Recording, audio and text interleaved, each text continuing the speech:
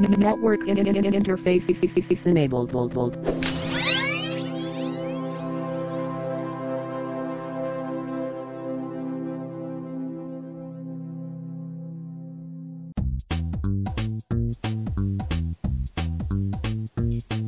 Hello and welcome to the Coming Out of the Basement podcast on the Network Interface Podcasting Network for the week of July 2nd, 2012. I'm your co-host Carlos, and with me is your co-host Ben. That's right, we're changing it up a bit. And with us today, we have a returning guest host, JJ, who's bringing his special expertise to today's exciting topic, the current cultural impact of Steve Guttenberg. He is still a major player, in my opinion, in Hollywood. I saw that he came out in a Disney World movie, something like The Tower of Terror, but I really actually haven't seen him in anything since then. He was in an excellent episode of Party Down, the catering comedy series that was very short-lived but extremely good. I think it's on Netflix. I've never heard of it. If you've never heard of that, you need to go check it out. It's a really good series. I'll write that down. Basically, it's about this catering company up in Hollywood and the very odd clientele that they end up having to cater parties for. And they one day show up at Steve Guttenberg's place, and they're like, "We're here to cater a party." He's like, "I don't have a party going on, but you can go ahead and come in." And he's real nice and stuff like that, but you kind of get the feeling that he set it up, but he's pretending he didn't. Anyways, it's a really good series. You should check it out. All right. Although, of course, really his lasting impact, Police Academy. How can you go beyond that? Cocoon? I don't even remember Cocoon, honestly. Oh, I need to watch it again. Man. I remember it being a really good movie, but I need to watch it again. But JJ, you're the expert. Let us know. I don't remember who Steve Guttenberg is. So. Speaking as the old man of the group, you should be intimately familiar with Cocoon. Well, yeah, exactly. I've got a swimming pool in the backyard with alien eggs in it that heal me nightly, so I'm feeling good about that. Which might be a good segue to today's actual topic, which we brought JJ on for, because JJ is the biggest, Star Wars geek that I know, I think. I'm hard-pressed to think of someone who's done more with Star Wars than JJ has. Actually, there's one person who's also done a lot with Star Wars, but he couldn't be on today. So yeah, the giant monster, influential Star Wars franchise is what we're going to be talking about today. Before we get to that, though, do we have any news that we wanted to talk about? Anderson Cooper's gay, but who cares? I think we already knew it, so... Surprise. I know, right? I think that's it. Next you're going to tell me Neil Patrick Harris is gay, and I'm going to be instantly as unshocked. BJ. He is. Anyways. I know. Nothing really going on. I mean, summer's kind of the lull. We did get a release date for Guild Wars 2. Did we talk about that? I don't think so. So August 28th, the release date. I know everyone's kind of chomping at the bit. It seems like this point in our gaming phase, we're all just kind of buying time until Guild Wars 2 comes out, and then we're all agreeing that will kind of consume our lives until the next big thing comes across. So, good to have a release date. I know we're all excited about that. 3 days early if you pre-ordered. 3 days early if you pre-ordered, so get those. I think they're still taking pre-orders, so get your pre-orders in if you want to get into the early access. Tribes Ascend came out on Steam, and we've been playing that a little bit. That's a lot of fun. They went with the free-to-play model, or the freemium model, I guess, is what they're also calling some of their services, and that's been a lot of fun from another competitive gaming standpoint. I've been playing The Secret World, which came out today, and I actually really like The Secret World, but I think I'm alone among the group in that, but I'm finding it a whole lot of fun. So. I played it, and I wasn't it wasn't terrible, but it seemed a little generic. They had a chance to really do something special with it from a gameplay perspective, because it's set in modern times and people got shotguns and stuff like that. And they did kind of try to do something unique with it, with the no level system. Everything's like, you just get experience points to level up skills, but you don't actually have quote unquote levels per se.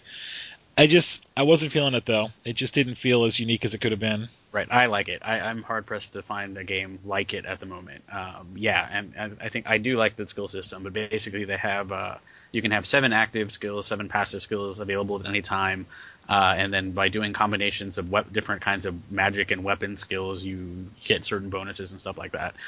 They do have the same thing that a bunch of other people do, in the sense that they have tank-ish, DPS-ish, heal-ish kind of builds. But yeah, it's still pretty fun. I've been enjoying it, and I really like the puzzle aspect to it. They're really strong on the puzzle games, which is very interesting for a game that's set in modern times. We thought we were going to get that with Dungeons and Dragons Online, because I remember the original, like some of the original dungeons in there did have kind of puzzles, and we all were like really excited. We're like, "Ooh, it's going to be like real Dungeons and Dragons," but they only had it in like 4 dungeons or something like that. 3 or 4 dungeons. They had some kind of puzzle. So I think sometimes that's hyped, but doesn't always live up to the expectation that players expect. You're right, though. They did have some thought-based stuff going on there. I actually had to like read the text and know what was going on in the missions, rather than just go to point A, kill X number of people, go to point B, kill Y number of people. There is some extra stuff going on in there. Yeah, those missions, the kill X number of people, Y number of people, there are some of those, but those are actually the minority in this game. So that's kind of interesting. And at least the first section, very, very, very Lovecraft. Very Lovecraft completely. I mean, there's even a place called Lovecraft Avenue, and there's like Dunwich Fisherman's Store, and etc. Oh, I know the zone you're talking about. That was an awesome zone. Yeah, it's based completely on Innsmouth from the Lovecraft story. So yeah, that's been kind of fun.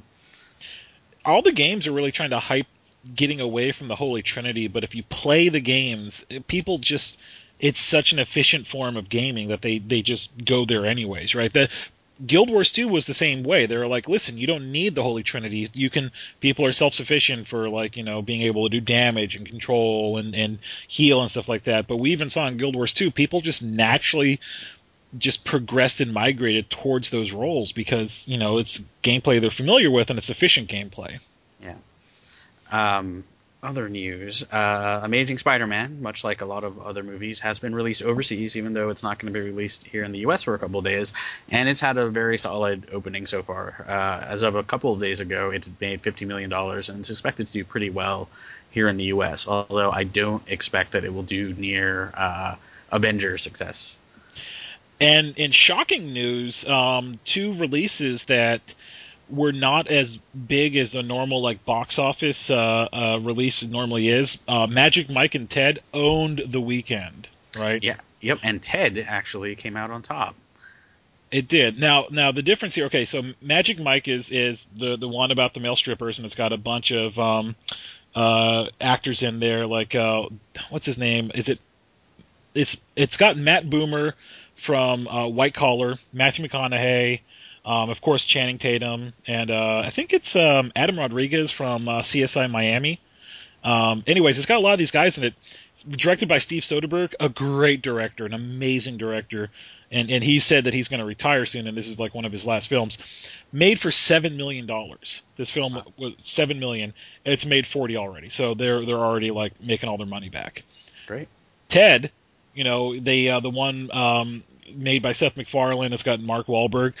Patrick Stewart does the narration, and there's even Ryan Reynolds has a little guest like cameo in the movie. You don't hear him talk at all, but he's in the movie.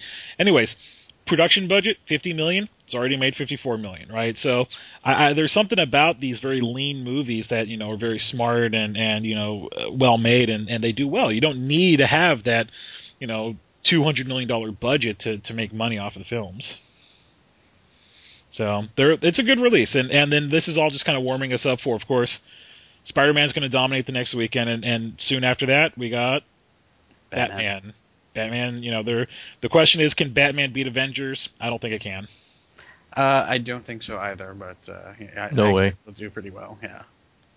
I mean, the Avengers is like the third highest grossing, and it keeps going up. It's like at 1.4 billion at this point. So yeah, no, there's no way it'll beat Avengers. I agree with JJ. The question is, how's it going to do compared to Batman? Or not Batman. I'm sorry, Spider-Man. That's up in the air. I mean, Spider-Man looks good, even though I don't think we need another Spider-Man movie. I think it looks good. Yeah. So we'll see. So let's get into the meat of the episode. Star Wars, all things Star Wars. So what I want to hear from JJ is sort of your history with Star Wars, introduction and early obsession thereof, and various forms that you have, be it, movies, books, video games, what has been some of your favorite Star Wars experiences?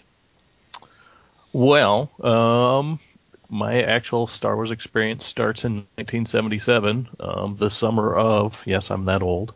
I was only, I guess, about 4 years old, I guess, when it came out. And I went and saw it with my dad. Of course, at 4 years old, I wasn't a really good critic or anything, but it was amazing to see this giant ship fly over your head when you go to the theater. Then just from there, I mean, when Empire Strikes Back came out in 1980, I mean, we stood in line forever to go see that one. And then, of course, Return of the Jedi. And then probably my biggest first memories of Star Wars was in its video release. So they finally released it on video sometime in the late 80s, I would say, maybe mid 80s, somewhere around in there. And at this time, we didn't even have a VCR. So you used to go and rent a VCR and about 5 or 6 movies for the weekend. And I would rent the Star Wars movies in a VCR every weekend, like during the summer or something, and watch them all back to back to back to back to back until I had them all memorized. I see a lot of the same thing with my daughter now. She's 3 and she watches My Little Ponies over and over, back to back to back to back. So just to throw in a plug for My Little Ponies again. And then, of course, the disaster, which was the prequels came out. And, of course, I stood in line to go see The Phantom Menace and was pretty supremely disappointed from the get-go. I mean, it was a huge build-up to that. I mean, I'd started reading all the books and everything that happened in between there, and there was all this hype and all this build-up for what they were going to be, and it just seemed like a big letdown from what I had when I was a kid. So lots of RPGs or in between there. I remember mid-90s there was a 6-sided RPG that we played all the time. Western Games. Yeah. And then WotC, of course, came out with Star Wars, their version of Star Wars. Yeah, they call it the Star Wars Saga Edition. Right. And I played a lot of the Star Wars CCG from Decipher. Before I think WotC ended up taking that over and destroyed it. And so anyway, I was a tournament player and also a judge for the Star Wars CCG. So lots of Star Wars in my background and under my belt. And what is Carlos and I know the answer to this question already, but the general audience might not know. Who is your favorite Star Wars character? That would be Boba Fett. And I always find it odd when people say Boba Fett because he has been hyped up over the years, but he has such a very small role within the actual movie franchise. It wasn't until when they rebooted it with the first 3 movies that they gave him a bit of a bigger role. I think because of how popular he was. So what was it about Boba Fett that interested you? Just the bounty hunter aspect. I mean, he's the guy who caught or captured your favorite character essentially in Han Solo. I mean, he tracked him down and found him, and he was the best of the bounty hunters essentially. And so that was kind of the. Wait a minute, he didn't catch Han Solo. Vader did. Vader handed him to him in a. He was the one who tracked Han Solo from the Star Destroyer, and gave the cue to Darth Vader of where he was. So essentially, he's the one that caught Han Solo. He's the one that figured it out. Okay. Y'all are gonna have to actually fight this out. No. We won't have to fight it. I'm gonna win when we're there. No. Also, JJ could take me. There was a cartoon, I think in the 70s, maybe it was the 80s, that had some background between Boba Fett and Han Solo, and so he kind of showed up in the extended universe of Star Wars as well. So they flushed him out a little bit, gave him some history, some past experiences, stuff like that. Yeah. They kind of give that rivalry a bit more teeth. Yeah, let's mention that, in that we've talked a lot about canon and stuff like that, and what canon is in Star Wars can get awfully confusing, because you have the movie universe, right? You have what they call the expanded universe, which covers, I mean, and usually I hear that term referred to as the many, many, many, many hundreds of Star Wars novels that are out there, and you know, covering all space and time and whatever anything having to do with Star Wars. You got the video game stuff. You got the RPG, the two different RPGs you have, and so when you talk about there's a couple of things that we skipped over, because I remember standing in line for Star Wars, but really for the Star Wars re-release, because remember when they did that in the 90s? They re-released them, they digitally remastered them, and they came out of the theaters again, and it was super popular. I was here in Austin at the time. I was in line behind Harry Knowles. It did really well. Yeah. Oh yeah, I still have tickets for those. Ticket stubs. Yeah, we took Matt there to save him from alcohol poisoning to one of those movies. To save him from alcohol poisoning? Yeah, you never heard that story? Apparently not.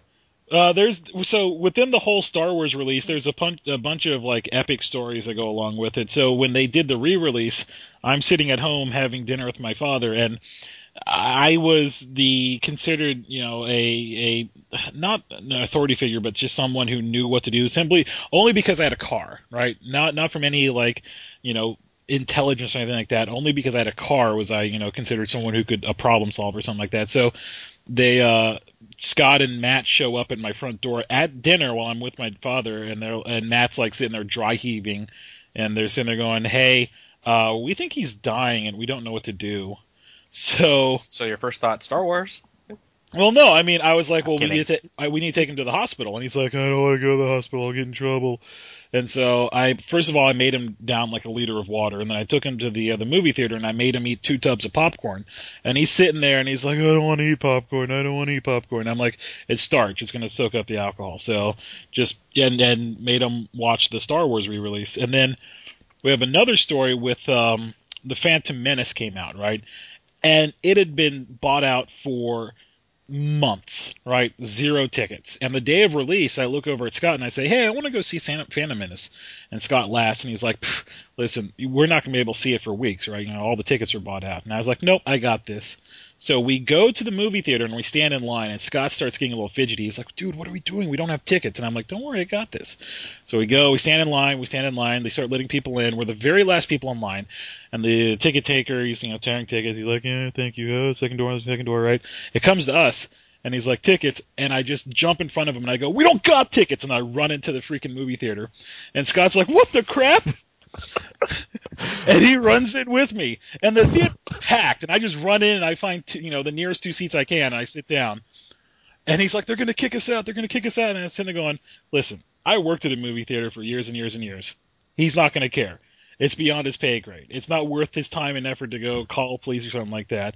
Sure enough, they did, and we got to see the movie for free on opening day. Kids, do not try this at home. Yeah, kids service right here admitted on this podcast. You know, they've been searching for you for years, BJ. I expect to hear a knock on your door any time now. No. What I expect is when my wife listens to this episode, she's going to come jump up and punch me in the face because she hates that story. She hates that story of me being all right. So mission accomplished, JJ. Excellent. Yeah. Well, all right. So yeah. In addition, so yes, there's the 6 major films, and obviously those films were life-saving, apparently. But yeah, they've had a huge impact on everyone. But there's also the novels, comic books, video games, TV shows. I assume that everyone here has seen the Christmas special. Of course. So if people have not seen the Star Wars Holiday Special, this came out in 1978. It is on YouTube. It was a 2-hour special. That is actually the first appearance of Boba Fett. And it had B. Arthur and a whole bunch of other really, really strange and creepy things going on. It's not talked about a whole lot except in this context of people making fun of it a lot, but it is so worth watching. You have to see it at least once in your life, or else you haven't. It's pretty awful, actually. And then you remember they also had the TV show. There were 2 Ewok movies. Ewoks? Oh my gosh! And really, the second one traumatized me. completely, because the first one was an Ewok adventure. It was all happy and everything, and the Ewok, they got together with the Ewoks and they won and beat the bad guys. And then the second movie, it starts out with and here's a spoiler for people who want to go back and watch 1985 TV movies. It starts off with killing the people's parents, and then it drastically goes down from there. It's much darker than the original thing. And we also have the Clone Wars, the Cartoon Network television series, and there was also a Clone Wars movie. And apparently, there's rumors of a live-action Star Wars show coming out in the future. Now, when it comes to canon, like there's also a lot of video games, and one of the companies that's done, I think, the most video games for the Star Wars universe is BioWare. But I think they kind of skirted the canon problem by setting their story like 1,000 years in the past. So right, they didn't have to worry about that as much.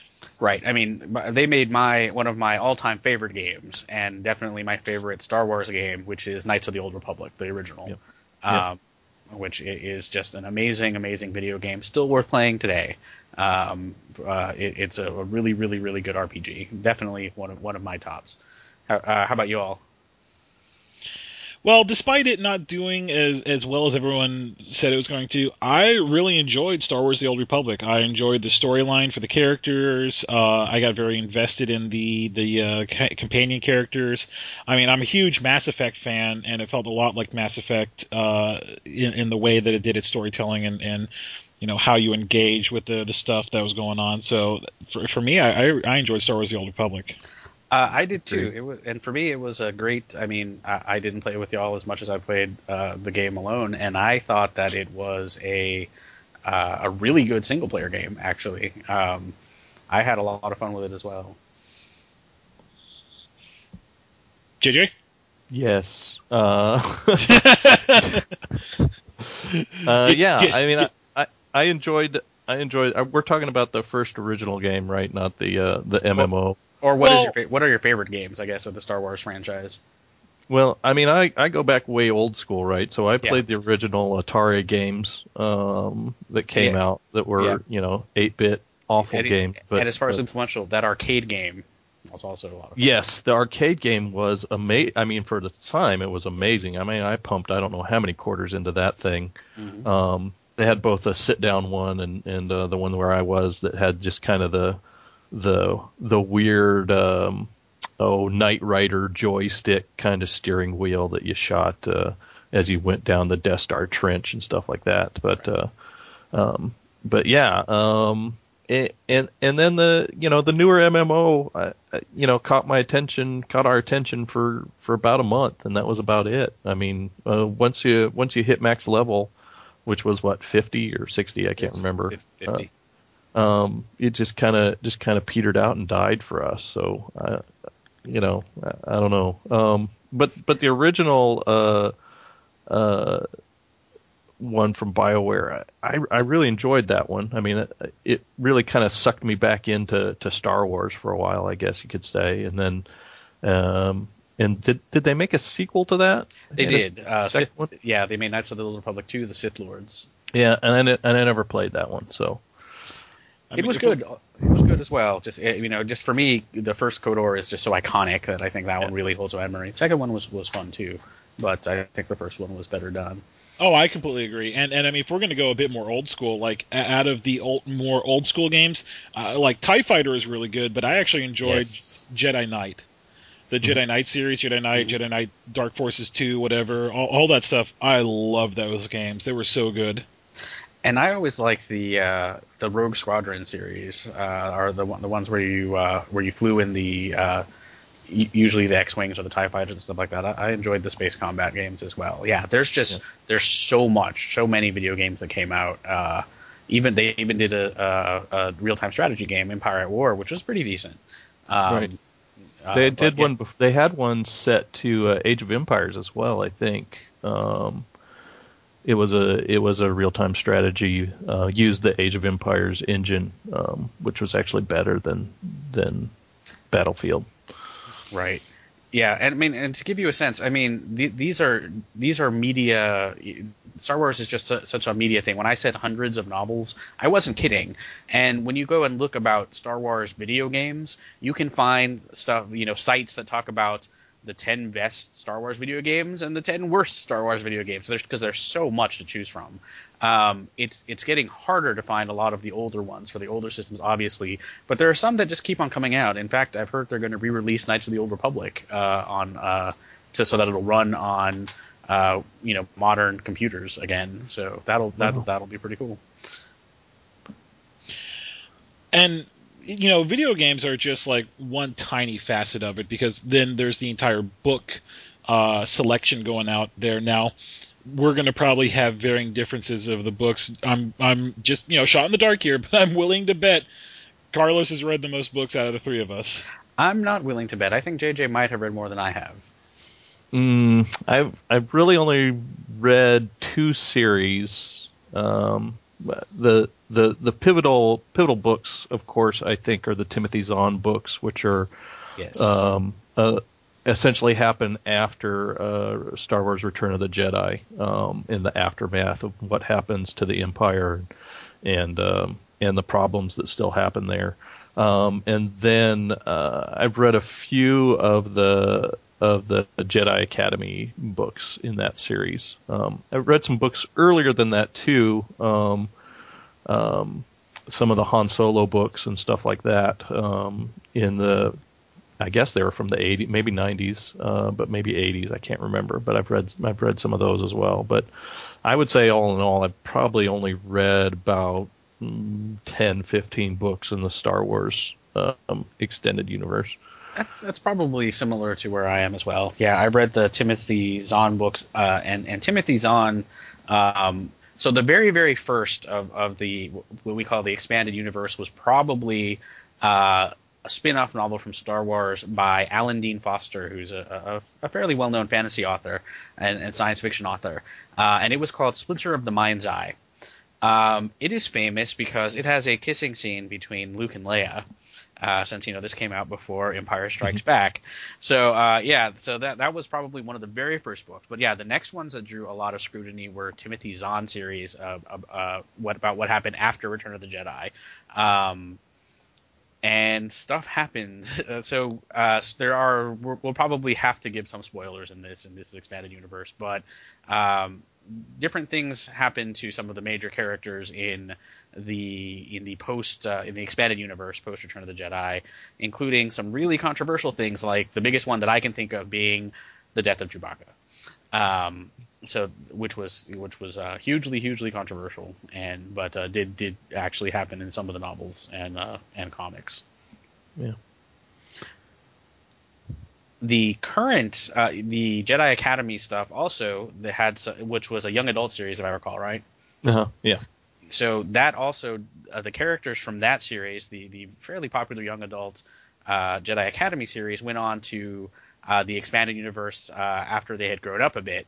And again, controversy surrounded them, because one of the very first things that happened once they graduated from their young adult series was that they killed off a major character, turned one of them evil, did all kinds of terrible things to them. So some of the kids who were growing up with them were kind of offended by that. But it's not, they're not a bad series. But the most recent books I've seen have been mostly related to the MMO. And some of them are pretty good. Yeah, I did read the Riven one. You actually let me borrow that one, and I enjoyed that one. So, right, and this is because the Old Republic took place after the Knights of the Old Republic standalone RPGs, and the Revan book was a way to branch the old RPGs and the new books. They've also come out with a few others about, and they even have one in which a Jedi is not all powerful and kind of makes mistakes and stuff like that, which is never happens. Never.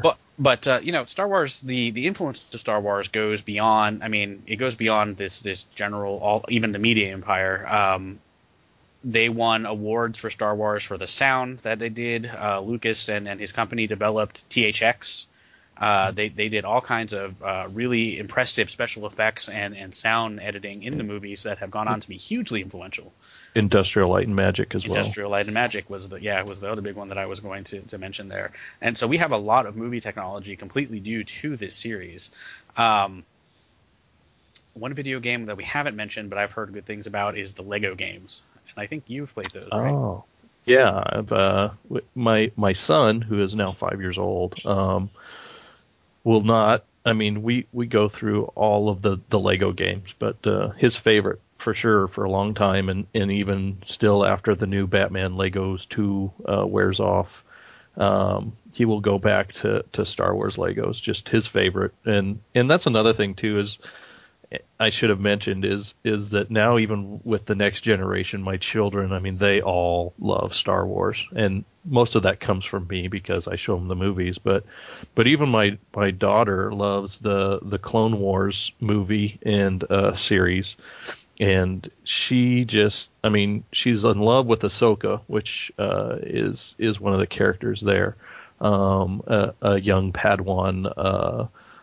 Female character, and she's just enamored with her. So the benefit is they keep reinventing Star Wars, right? You know, with the Clone Wars going, and then they had the Lego games come out in a staggered release, and now they're going to do this other TV series. I mean, the novels, the video games, it doesn't go away. It's not like you don't see them doing a whole lot with, like, say, the Tolkien stuff, right? Besides the movies, Tolkien doesn't get reinvented every, year or 2 years or something like that. And while, you'll have people argue, which is more epic, Tolkien or Star Wars, they're not the same beast, right? They have the same argument, which is more epic, Star Wars or Star Trek, even though they're both sci-fi, they're two different things. But Star Wars really benefits in the same respect that Star Trek does, is that it gets reinvented, on a very, very regular basis. right. And that keeps it fresh, and it keeps the audience involved. And what's not to like? It's what happens sometimes is there's that argument about whether or not it counts as sci-fi or fantasy, right? And it's going to be sci-fi, in my opinion. I don't know what you guys think, but I think fantasy. Oh, are we going to fight now, Carlos? Is this going to be our first fight? Let me fix it. Let me fix it, because I think it's both. Dirty the waters even more. It has to be both. Right. Yeah, I tend to agree with that. I think that particularly the first movie, and especially as you look at the earlier scripts, I think Lucas was really doing a fantasy in space, and that got developed a lot more over time, especially as they expanded in the universe.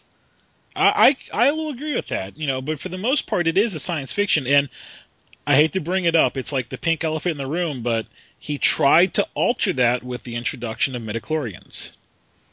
And he tried to make it hard science and not, sci-fantasy. He did, which was actually a backpedaling from what he had said earlier, so of course it is the first movie in particular. It is, we talked about Akira Kurosawa a little bit last time. Lucas's early scripts basically had Akira Kurosawa made a movie called Hidden Fortress, which was told from the perspective of the Lobies, these two peasants basically. And Star Wars originally was an English treatment of that movie that eventually got expanded quite a bit. So now Star Wars is quite different from it. But again, the earlier you look, the more obvious the influence is, and it's one that he himself says. I mean, he's made no secret of that. And but yeah, it was a couple of people traveling with a wizard to rescue the princess, and with magic, which was the Force. So to me, that's definitely a lot of sci-fi elements. And he said that the Force was intended to kind of be a spiritual, magical element in the world. So right, even called a hokey religion by Han Solo in the first film. Right. So I'll yield the argument and agree. It's a space opera is what they call it. It is a space opera. It is much like Mass Effect is a space opera, right? They're both kind of fit that same category of a dramatic story told with elements of both science fiction and fantasy. Those are just kind of vehicles for the story to be told. But one of the things that I think people don't appreciate all the time, and this is like stuff that I learned from watching the Red Letter Media review of Phantom Menace. Basically, there's this group that, they do movie reviews. They're kind of funny. They're dirty. They throw out a lot of cuss words and stuff. But they have very well-pointed reviews because they tackle things from a narrative perspective, right? It's not just we hate this actor because, she's, trashy or something like that. They instead break it down. Does it make sense from a narrative perspective? And as they were reviewing, like, The Phantom Menace, they didn't compare it against other movies. They compared it constantly to the first movie, A New Hope, right? Mm-hmm. Saying it fails from a narrative perspective, whereas, all the things from a narrative perspective, New Hope did correctly. And one of the things they say is that in A New Hope, it's a very efficient movie. It opens up with that very long shot of Princess Leia's, cruiser getting attacked by that Star Destroyer. The cruiser is minuscule compared to the Star Destroyer, and it's that very long shot of, more and more of the Star Destroyer going by. Did a great satire of it in Spaceballs, right? It just keeps going and going and going. Right. And that tells you, without saying a word, that the Empire is the long arm of the law and the Republic are the underdogs, right? Right. What was most shocking about that scene is when the cruiser comes by, it's huge to you. You've never seen anything that big before. The way he shot it, the perspective as it flies over your head, you're like, wow, that's a big ship. And then all of a sudden, you hear the explosions and the laser fire, and then here comes a bigger ship. Even it gets a shadow. The shadow comes over the top of you, and here's this huge Star Destroyer that's just even more immense. And kind of with each movie, a bigger and bigger ship each time.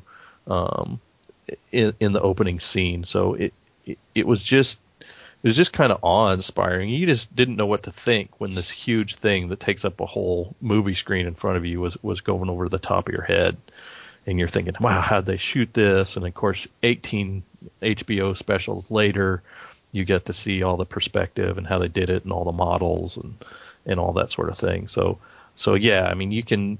And as soon as Darth Vader walks in, as soon as he breaks in to Princess Leia's ship, I mean, you just instantly you hate that man. There's no two ways about it. That man is awful. Now, how? I mean, like, okay, so the name inspires, fear, but it's not an immediately obvious name, Darth Vader. It sounds malicious without being obviously so, right? So it's a good name, but I think the majority of that badassness is sold by John Williams' excellent score, The Imperial March, right? Yes. Everyone instantly knows if you've got that going. There's even a joke about that in Ted, where his cell phone, he has his girlfriend, whenever she rings, her custom ringtone that he has is the Imperial March, and she's like, isn't that a bad thing if, like, the Imperial March is going off when I call you? He's like, no, this is from the Notebook, or right. It's fine. No, it's an obvious cultural touchstone. When Wizards of the Coast wins awards at the Ennies, I guess it was last year, they played the Imperial March for them to come in. And so, I mean, all of that together, and then, but the problem is as he creates and as he continues to flesh out the series, rather than be subtle about it, like he was with that introduction, it gets more and more obvious. Like he's trying to hit you over the head to saying this is a bad guy. Next we have Darth Maul, who, okay, in the Maul, has sort of insidious tones or what have you, but it's not that obvious. But then the main bad guy in the first three is like Darth Sidious. Are you kidding me? Darth Sidious? I would never trust that man, and yet they have those guys with the robots trust him twice. I would never broker a deal with some guy whose name is Darth Sidious because I know he's going to backstab me in some form or fashion. So right, and they developed Darth Maul to the point where you're kind of thinking, oh, this is going to be our new bad guy for the next 3 films, right? You're thinking episode 1, 2, and 3 is going to have Darth Maul in it, and then he's done. I mean, after the first installment, he's done. He's gone, and you're like, what do I have to look forward to now? Darth Maul was such a throwaway character. You had, like, in that scene where it's him and Ewan McGregor fighting, you are not invested whatsoever because you know nothing about Darth Maul's, his investment in this whole thing, right? He's just some pawn. He's a red shirt. He is a red shirt for all intents. I hate using the Star Trek reference, right? The Imperial red shirt. Yeah, he really is. I mean, you don't know anything about his motivation for turning to the dark side or any of that stuff, and he just shows up. I think he had like 4 lines of dialogue, maybe in the entire movie. I mean, Yeah, well, they couldn't let the actor actually talk. no, Ray Parks is not really known for his talking, although he was better as Toad in the X-Men movie than Halle Berry was as Storm. It's So, true. I think that's a credit to his acting because didn't Halle Berry win like an Academy Award? Yeah, in Monster Ball. Yeah, Yeah. so there's something to be said for his acting abilities. But And that reminds me of something though, that there's at least this perception and certain say discussion amongst a lot of Star Wars fan about George Lucas's influence on the movies and whether that's a good thing or a bad thing for them. And especially since he apparently asserted greater influence over the prequel movies than he did over like The Empire Strikes Back and Return of the Jedi. What do y'all think about that? so let's face facts. If you look at the original trilogy, right, the New Hope, Empire Strikes Back, and the Return of the Jedi, if you had to put them in order of best to worst, right? And that's not saying they're bad movies, but which one's the best and which one's the second best and third best. What would you guys put those in order of? I do Empire, Star Wars, Return of the Jedi. Yeah, Empire, New Hope, Return of the Jedi. So I would probably put it as Empire, Return of the Jedi, New Hope. And the thing is in the original trilogy, Lucas directed just the first movie. And I think that the first movie, although narratively strong, it suffers, from some other problems. But he didn't direct the second 2. Right. And I think that I think he needed to give up some of that control for the prequels. He needed to not exist in a bubble, right?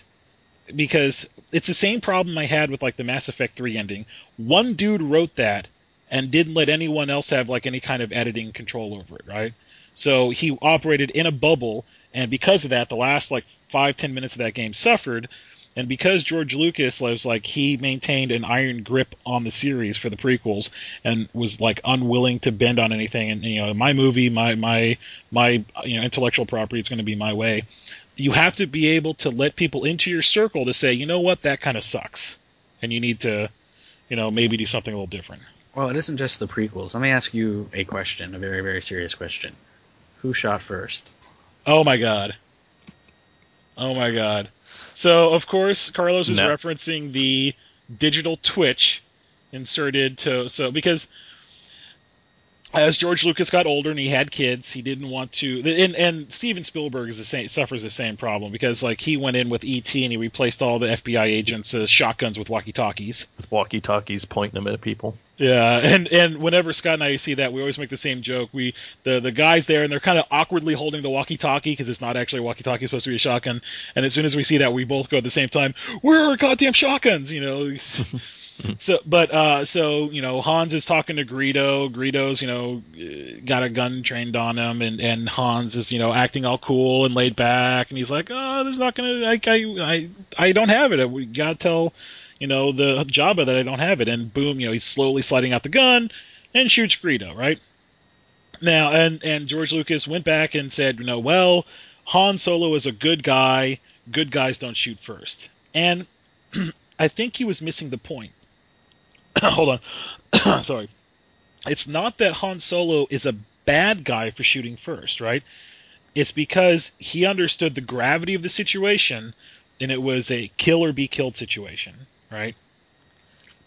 And there's nothing wrong with that. No, not at all. So, what's your take, JJ? Well, obviously, I'm old school. Before the re-releases and before he switched anything, I had the movies memorized. I knew where the cardboard cutouts were in the final scenes and all that stuff. So, to me, Han shot first. And he did it because he knew Greedo was either going to shoot him or take him to Jabba the Hutt, and both of those prospects were not in the cards for him. So he was just going to be done with it and move on with his life. Exactly, and I think we've had a more recent, like, really good example of that, and that was in Firefly, where it was in the train episode, right? Was it the train episode? It was at the the end of the episode where they robbed the planet. Yes, Yeah. for the medical supplies. And so the big bad guys, Lieutenant shows up, right, and they try to ambush them, and they survive. They tie him up, and he throws them the money. He says, "Listen, this is to square me with your boss. This is a bad job. We don't want to do it, but we don't want to be on bad terms. So take this money to your boss. Tell him we're square. This isn't going to happen." And this big beefy guy who's tied up and they're in front of the ship, he's like, "Wherever you go, I'll hunt you down. Wherever you turn, my blade will be there. And someday soon, I will be pulling my blood, the bloody knife from your torso." And Malcolm, he's just like, "Well, that didn't go as I intended," and he kicks the dude into the exhaust, right? And then the second guy, he gives the same speech. He sits down another guy. He's like, "This is the money for your boss. Tell your boss. This is square." And the guy's like, "Okay, yeah, I got no problem with that." And I remember watching that scene, and I was just laughing my ass off. And the first thing I thought about was Han Solo. Malcolm Reynolds understood the gravity of the situation. He understood that if I don't kill this guy now, there is a very real possibility that he is going to kill me later because he's a psychopath with a knife. And rather than deal with that possibility, took care of it now. With extreme prejudice. So, and I don't, I guess, is it, I mean, you have kids, JJ. I mean, does that bother you? No, it doesn't bother me at all. I mean, if they ask me a question about it, I mean, I'm not sure that they would notice it, first of all. I mean, it's just not something that they key into about it being an awful thing or whatever. I mean, Caleb would see it as Greedo and Han Solo were looking at each other, and then Han Solo shot him and killed him, and then he would probably tell me about how brains were there and stuff like that because he likes really disgusting things. But yeah, I mean, my kids would just watch it and move on. I don't think it would be I don't think it follows them the rest of their life or anything like that. That's just I don't want to say excuse, but that's the reasoning we get from both Spielberg and Lucas, that as they're old men now and they have, grown kids, they want to set a good example. But it's not like these guys directed Pulp Fiction, right? Yeah. I mean, if I was Quentin Tarantino and I had kids, I would start to feel a little weird and be like, listen, don't watch my movies until you're 30, sure. Right? It's like Robert Rodriguez, right? I mean, we've got Spy Kids and we got some other things, and then we've got Dusk Till Dawn. Dusk Till Dawn, yeah, something like that. And that was a good example. Like Robert Rodriguez, when they asked him, like, "Why are you making Spy Kids? You're not known for kids movies." And he said, "I want to make something for my kids. It's okay to make a movie for your kids, right? But you don't need to go mucking with the old stuff." Change a classic for no apparent reason. It'd be like going and changing the Goonies and taking out all the cuss words or something like that. I mean, oh, don't say that because he might do that. Don't jinx it. I love the Goonies. I got the collector's edition box set at home. Great, so. You're going to give him the idea. But other interesting things have happened as a result of the Star Wars stuff. One thing that I forgot to mention is the rise of Jediism. Have you seen a lot of that? Are you talking about the actual religion? I'm talking about the actual religion. Yes. Yeah, I've heard of it. I haven't ever looked into it or anything like that, but yeah, I've heard of it. Yeah, and it's like partially a farce, and it's partially like people are like, well, these are great ideas, and partially people making fun of the government. But yeah, so they have like the Orthodox Jedi Code. They follow the principles of the Jedi, like there is no emotion, there is peace, etc., etc. People wear hoods places and stuff like that. And yes, it's really hard to take this seriously in a way.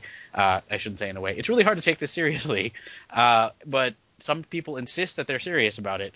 Most people don't. But it became a thing where in the census information, for a variety of reasons, people would mark Jedi as their religion. And sometimes it was because they didn't think that belonged to the census. Sometimes they were just having fun. Sometimes they were, protesting something. But yeah, it was probably biggest in the UK. Where 0.7% of the population, which was close to 400,000 people, marked themselves as Jedi. which is more than Buddhism and Judaism and Sikhism even. So that was kind of interesting. That's right. In 2001, 2.6 of the population of Brighton claimed to be Jedi. Nice. I've done that before.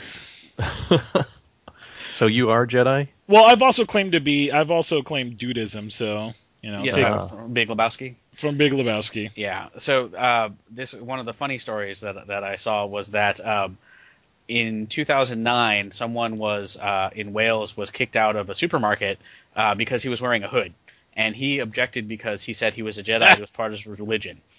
The owner responded saying, here's the quote, "He hasn't been banned. Jedis are very welcome to shop in our stores, although we would ask him to remove their hoods. Obi-Wan Kenobi, Yoda, and Luke Skywalker all appeared hoodless without ever going to the dark side. We're only aware of the Emperor as one who never removed his hood." Good counter. Yeah.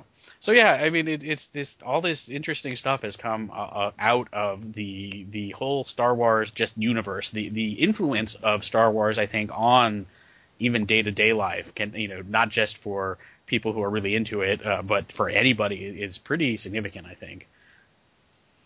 Yeah, I think that goes back to our previous point too, is that Lucas just got a huge head. Somewhere between 1977 and in 1999, I mean, his head just got so big that he wasn't able to wrap it around good directing or writing or anything else. And it's very weird because on one hand, Lucas seems to be pretty, not completely, but he allows a lot of fan stuff online. Like, he allows fan fiction and fan art and fan videos, and he really likes them even. He's had contests for stuff like that. But he's also very controlling about the official stuff. I heard a story from someone who worked at Wizards of the Coast at a panel that he had to fly to LucasArts and go to the ranch with the prototype minis. Like, they couldn't just ship them; he had to take them over there to their licensing people, and they had to examine and approve each mini. And they actually rejected one of the Imperial Princess's mini because they thought she looked too aggressive because she was holding a gun. But it was very, very odd and controlling in some ways for the licensing stuff.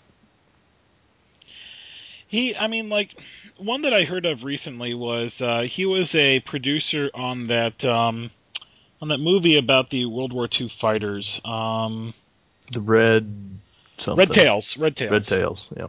And I remember watching him on The Daily Show, and he's talking about how it's, super authentic, and he was the only one, they were the only ones telling this, and it was, a story that needed to be told, and nobody wanted them to tell it, but, by God, they were going to do it because it was a story that needed to be told. And I'm sitting there thinking, didn't HBO do, like, an extended series called the Tuscany, Airmen that was really good and actually historically accurate and not just, because you watch Red Tails and it's just an action vehicle, right? It doesn't come across as like a historical drama, but more of a, kind of a fighter, kind of a Top Gun type of thing, right? Fighter jets in the sky and stuff, just set within the World War II background. And so I kind of agree with Carlos that he's sitting there, claiming that he's the only one willing to tell this story and that people are trying to keep him from telling the story. And it's like, no one's keeping you from telling that story. It's been told already pretty well. Lawrence Fishburne was in the original, and I mean, I don't know. I'm with you on this one, Carlos. I think just listening to him in interviews, you kind of get the sense, like almost like Steve Jobs in a way, that he's kind of selling a bullshit that maybe only really he believes. So I don't know. I mean, stuff like that kind of ruins the veneer a little bit for me. Yeah, but like I said, it's in a weird contrast to the fan stuff that he's allowed. So I don't quite know what to make of that. Well, I mean, I think the reason he allows the fan for how as big as his ego may be, I think he knows which where his bread's buttered, right? He keeping the Star Wars franchise healthy and active, keeps a steady paycheck rolling to him. That Skywalker Ranch doesn't pay for itself. Although, did you hear the most hilarious thing that happened recently with all that stuff? Was that with the neighbors, involved with the neighbors with that? Yeah. So I haven't heard this. Tell me. So for the longest time, Lucas lives in a very nice part of California, right? And so all of his neighbors are people who are like him, are pretty well off, right? And so for the longest time, he's been trying to build a studio there, right? And it would create jobs and it would bring in millions of dollars, but his neighbors don't want a studio there. They think it would ruin the small town vibe and bring in elements that they're not fond of. So they've actually been blocking his attempts, his requests for to get clearance and to get rights to make the studio. So he's been trying for 10 years, and finally he was just, you know what, I'm done. I can't do it. So he said, you know what, we're going to make low income housing. How do you like that? And so and because they can't block that, right? There are special allowances for low income housing wherever people will make it, right? So now rather than build a studio, they're going to build low income housing, and all of a sudden their quaint little upscale town is maybe going to lose some of its shine with some of the people who might take advantage of the low income housing. So that was kind of his giving the bird to his neighbors on that one. Nice. So, because it's our podcast, I wanted to talk a little bit more about the RPGs, because all of us have played the RPGs, if I'm not wrong, right? Yeah. Oh yeah. So the RPG, like we mentioned, the earlier one was the West End Games RPG, which happened between 87 and 99, and they published a lot. I think there's more than 70 core and supplement books and another 50, 60 adventures. They really did a really great job with that license, and they released a whole lot of stuff, very well received. I've got a few of the books. It uses a D6 system, which is not quite the D20 system. It's a little bit rules lighter, but it's similar when you have attributes and targets and stuff like that. And did some interesting things with the force mechanic. But I'm a lot more familiar with the Wizards of the Coast version, which came out originally in 2000, and they only recently gave the license up. But right now, though, those are the only two existing Star Wars RPGs that have been officially published. Fantasy Flight Games currently has the license, but has yet to publish an RPG. So if you do want to play an official Star Wars role-playing game, you'll have to go back to one of the earlier ones. But they're both pretty easy to get. It's a little bit easier, and by a little bit I mean a lot easier, to complete the Wizards of the Coast collection, because they only did about 13 or so books, whereas, like I said, the West End Games, there's about 140. But the Star Wars role-playing game from the Wizards of the Coast edition was interesting because it was pre-3rd edition, post-3rd edition, but pre-4th edition. And you can see them moving to the 4th edition elements in Star Wars. I really like the Star Wars system. Particularly in the Saga edition, which I think might actually be the revised system, but I think I enjoyed that game quite a bit. Did you ever play the D6 system? I did. So, my buddy Tom that I keep mentioning from Japan, he, while I was living in Japan, he ran a great campaign using the D6 system. I think that's, if you asked him, gun to his head, which was his favorite RP system, I think he would say the D6 system. That's one he's very familiar with. Yeah, I find that actually to be true with a lot of people who play the DC6, the Western game system a lot, that they prefer that one to the Star Wars one. I just didn't play it very much, so I don't quite have that attachment. From what I remember, it was a bit more like the White Wolf system in that it's about successes and trying to roll so many D6s and make over a certain value over on the D6s. That's kind of like how White Wolf works, except it uses D10s rather than D6s and such. That's essentially what it did. Yeah. So, but it was a good system. It was more about storytelling and less about the combat. Combat mechanics were definitely in there, but it was about telling your personal story within the Jedi universe. And it was fun. But I am a D&D fan, and I do like the D20 mechanics, and I thought it fit well within the Wizards of the Coast system. It got a little funky when I got to the Force stuff, right? And that is a problem. That is a internal problem.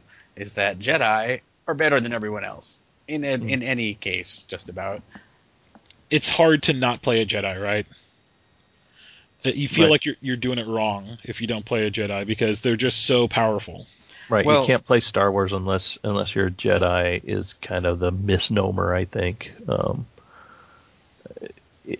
and they make the Jedi more powerful than anybody else. So why would you play anything else? And I think that's just a problem, maybe in the mechanic of a Star Wars RPG. I don't know. So JJ actually ran our last long-running Star Wars game, and eventually had to quit.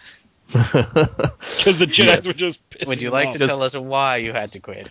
Well, I mean, essentially, I put an encounter in there that you could not win. It was actually written into the module that way. You were not supposed to win this encounter. So essentially, one Jedi lifted a Rancor up to the ceiling, and everybody else shot it until it was dead, like 800 turns later. So it just lost all of its luster for me after that. It was kind of like, well, what's the point of running this if I can't, if I can't challenge you? And I have to say, in this game, not only did we have Jedi, we had incredibly min-max Jedi. We had people choosing the race so that they can get their Jedi wisdom higher and get more powers, and like completely dropping everything everything having to do with strength, whatever, just so that they could use the Force to make JJ cry. It's basically what it ended up being. I think Matt, who we talked about a little bit earlier, who Star Wars saved his life, killed Star Wars for me. So that's kind of ironic. But I think his character by the end there could grab a moon and throw it at somebody. That is correct. He definitely could grab an Imperial cruiser, or he definitely could grab one of the large spaceships, a Star Destroyer, sorry, and throw the Star Destroyer at someone. I wouldn't be shocked if he could throw a moon as well. Yeah. And we weren't even like super high level at that point. No, you weren't. It was just disappointing. So that is one of the problems that you have to, if you're ever interested in running a Star Wars RPG. It's a double problem, because mechanically Jedi are often superior to others, partly because they're Jedi, but also story-wise, narratively, Jedi have lightsabers. Jedi can do crazy tricks. It's really easy for a Jedi to dominate a game, any game. And I've played Star Wars. I played Saga Edition with another group, and we had not as bad, but we had a similar thing happen, that we had a full-blown Jedi, and this full-blown Jedi was just made combat obsolete just by himself, and he didn't do the Force thing. He mainly did just dedicated everything into doing lightsaber combat, and basically the same thing. Any kind of combat that came up, he won.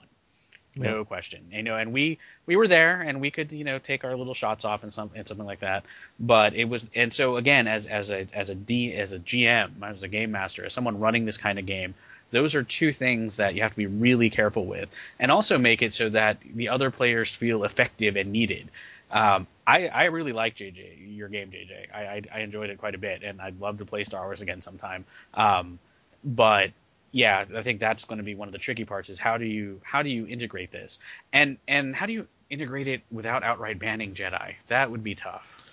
Yeah, that's my thought. I mean, I do have another campaign in mind, based on a book that I've read recently, and my thought is I'm just going to ban Jedi, but and it would work in the scenario that we would do. Since you should all be scoundrels in this, it is a book based off of Han Solo. So, but then again, I want the players to be able to. I mean, if you're playing Star Wars, you want to play a Jedi. So maybe a supremely nerfed Jedi, or maybe a Padawan learner or something. I don't know. Or requiring a multi-classing or something. Yeah, there's ways that I think that can be dealt with. But yeah, that's a challenge. I see that BJ just shared the quote from JJ with Matt, so hopefully we'll get a response to that soon. It was a good quote. I thought Matt would like that, I think so too. But yeah, so I know maybe we can get Tom and Derek, who I've talked about before with the board games. I know he played quite a bit of the D6 Star Wars. Maybe they can chime in one of these days about the game, and if it is superior, then why is it superior to the later games? I think that'd be a great idea, because I know Tom would love to just geek out about Star Wars for a little bit. It's probably his favorite sci-fi fantasy setting of anything out there, and he can speak for hours and hours about it. I think a good follow-up episode, would be something like that. But I play a lot of play-by-post campaigns, right? I run two, I play in another one, and I kind of follow a whole bunch of them. And I see people run the Star Wars system, and you guys are absolutely right. The first thing they do is when they're advertising the campaign, like new campaign, Star Wars universe, post, return, pre whatever, they say, oh, no Jedis. That's like the first thing that they always say is no Jedis, right? And it's understandable in post Return of the Jedi, because there aren't really that many Jedis, right? They've been wiped out, but they mainly do it to not deal with the bullshit of the class. That's just something you have to do, unfortunately. So just how it is.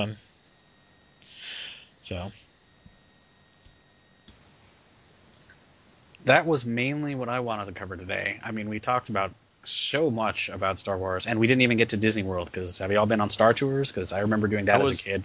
I was going to mention that I have never been on Star Tours, but because I went to Disneyland right before Star Tours came out. Mm-hmm. But we are going this November, and I'm finally going on Star Tours. That's awesome. Taking my son with me. Now, they also have Jedi Academy now, don't they?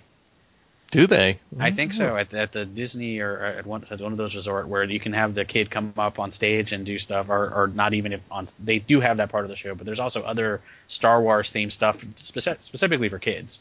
That looks like a lot of fun. There's a really fun video where there's a little girl doing the Jedi Academy at this theme park, and there's this point where Darth Vader is like, join me, and the little kid is supposed to say, no, do the Jedi Academy, but she wants to. I saw that. She got he's joined the dark side. So she started to kneel down, and yes, here's that guy joined, and everyone's like, "What?" I thought that was awesome. I agree. Or there was the other one where Ray Parks showed up. Oh, I have not seen that. So there's a YouTube episode, I think, where Ray Parks, I think Darth Maul has a small scene in there somewhere, and so Ray Parks is actually at the park, and he jumped on stage and he did the Darth Maul part, and he's just in his T-shirt and jeans and stuff like that, but he can still do all the stunts 1,000 times better than the guy who's doing Darth Maul on the stage. And of course, it gave us the Robot Chicken and Family Guy Star Wars. Yes. I was looking on IMDb, and apparently George Lucas was involved. He helped write some of that. Yep. And of course, they both got Seth Green involved, so Seth Green and Seth MacFarlane have that little rivalry about their Star Wars shows, which is fun. Yes. Because they got the Star Wars Family Guy episode, and that was also pretty epic, too. Mm-hmm. And the best Star Wars parody of all time, of course, Spaceballs. Spaceballs. How can you not love... I mean, I'll admit that that's probably a generational thing, that, younger people aren't going to be familiar with that, but it was still freaking awesome. Yeah. Pizza the Hut. It just doesn't get any better than dripping pizza, fat man. That's awesome. Right, and for people who maybe aren't of our generation, Spaceballs, Mel Brooks movie, 1987, starred Bill Pullman as Lone Star, who was the Luke Skywalker character. Also, John Candy as Ralph. As Ralph. That's why I keep doing that to Shane, because Shane's got that cleric in our campaign named Ralph, and I keep going. Look, whenever it's his turn initiative, I look at him and I go, Ralph. It's because of Spaceballs. He's a Mog, half man, half dog. That's right. But his own best friend. But Rick Moranis as the Darth Vader character. Yeah, so it is a fun movie. If you've never watched it, check it out. I actually don't know how well the humor stands up over time, but I'm going to go back and watch it now. I think it does. I think most of Mel Brooks stuff, holds up pretty well. The Robin Hood Men in Tights still holds up. Silent Picture still holds up. History of the World Part 1 still holds up. So Blazing Saddles certainly holds up. Blazing Saddles. Oh my God, that scene where Gene Wilder does, but this is my shooting hand. That will still make me giggle for a full minute whenever I see that. Although I have to say, Dracula Dead and Loving It doesn't really stand up. No, well, I mean, into the 90s, he was starting to. I think his last good movie was Robin Hood Men in Tights, and then after that, I don't think his stuff really was doing that good. I don't know what he was trying to do, but it wasn't accomplishing the same thing. Yeah, but I really like The Producers and Spaceballs and Young Frankenstein and all those other Mel Brooks classics. But yes, I am going to go back and watch Spaceballs. Yes. So I think we're good. I think we covered enough. It's going to, of course, require follow-up. We'll have to have other guests come on to kind of throw their 2 cents about the Star Wars universe, because I think it touches people in different ways, right?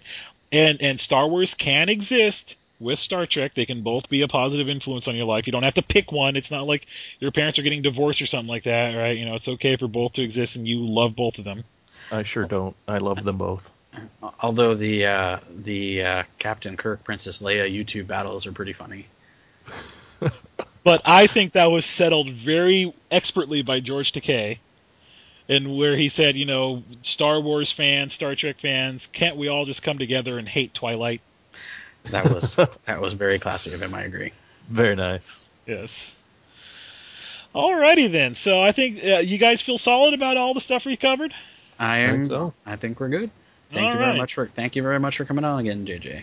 No problem. We always appreciate your insight. So that will be us from Coming Out of the Basement On the Network Interface Podcast Network. You can find us on Twitter at COTB1, and you can email us at podcast@comingoutofthebasement.com. You can also find us at comingoutofthebasement.com. And I see that we're starting to get some more downloads, so I think it's going pretty well. And the Network Interface people will be happy to know that many of those links do in fact come from the Network Interface. Absolutely. Sweet. So we'll talk to you guys next week. Thank you very much for listening, and that's Goodbye. how Equestria was made. Laters.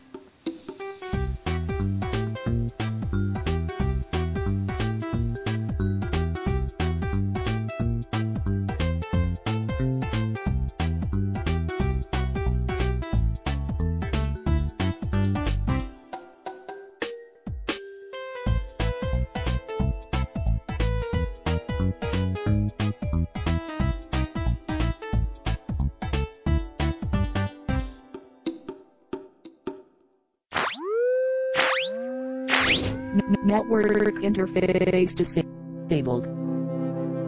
Goodbye.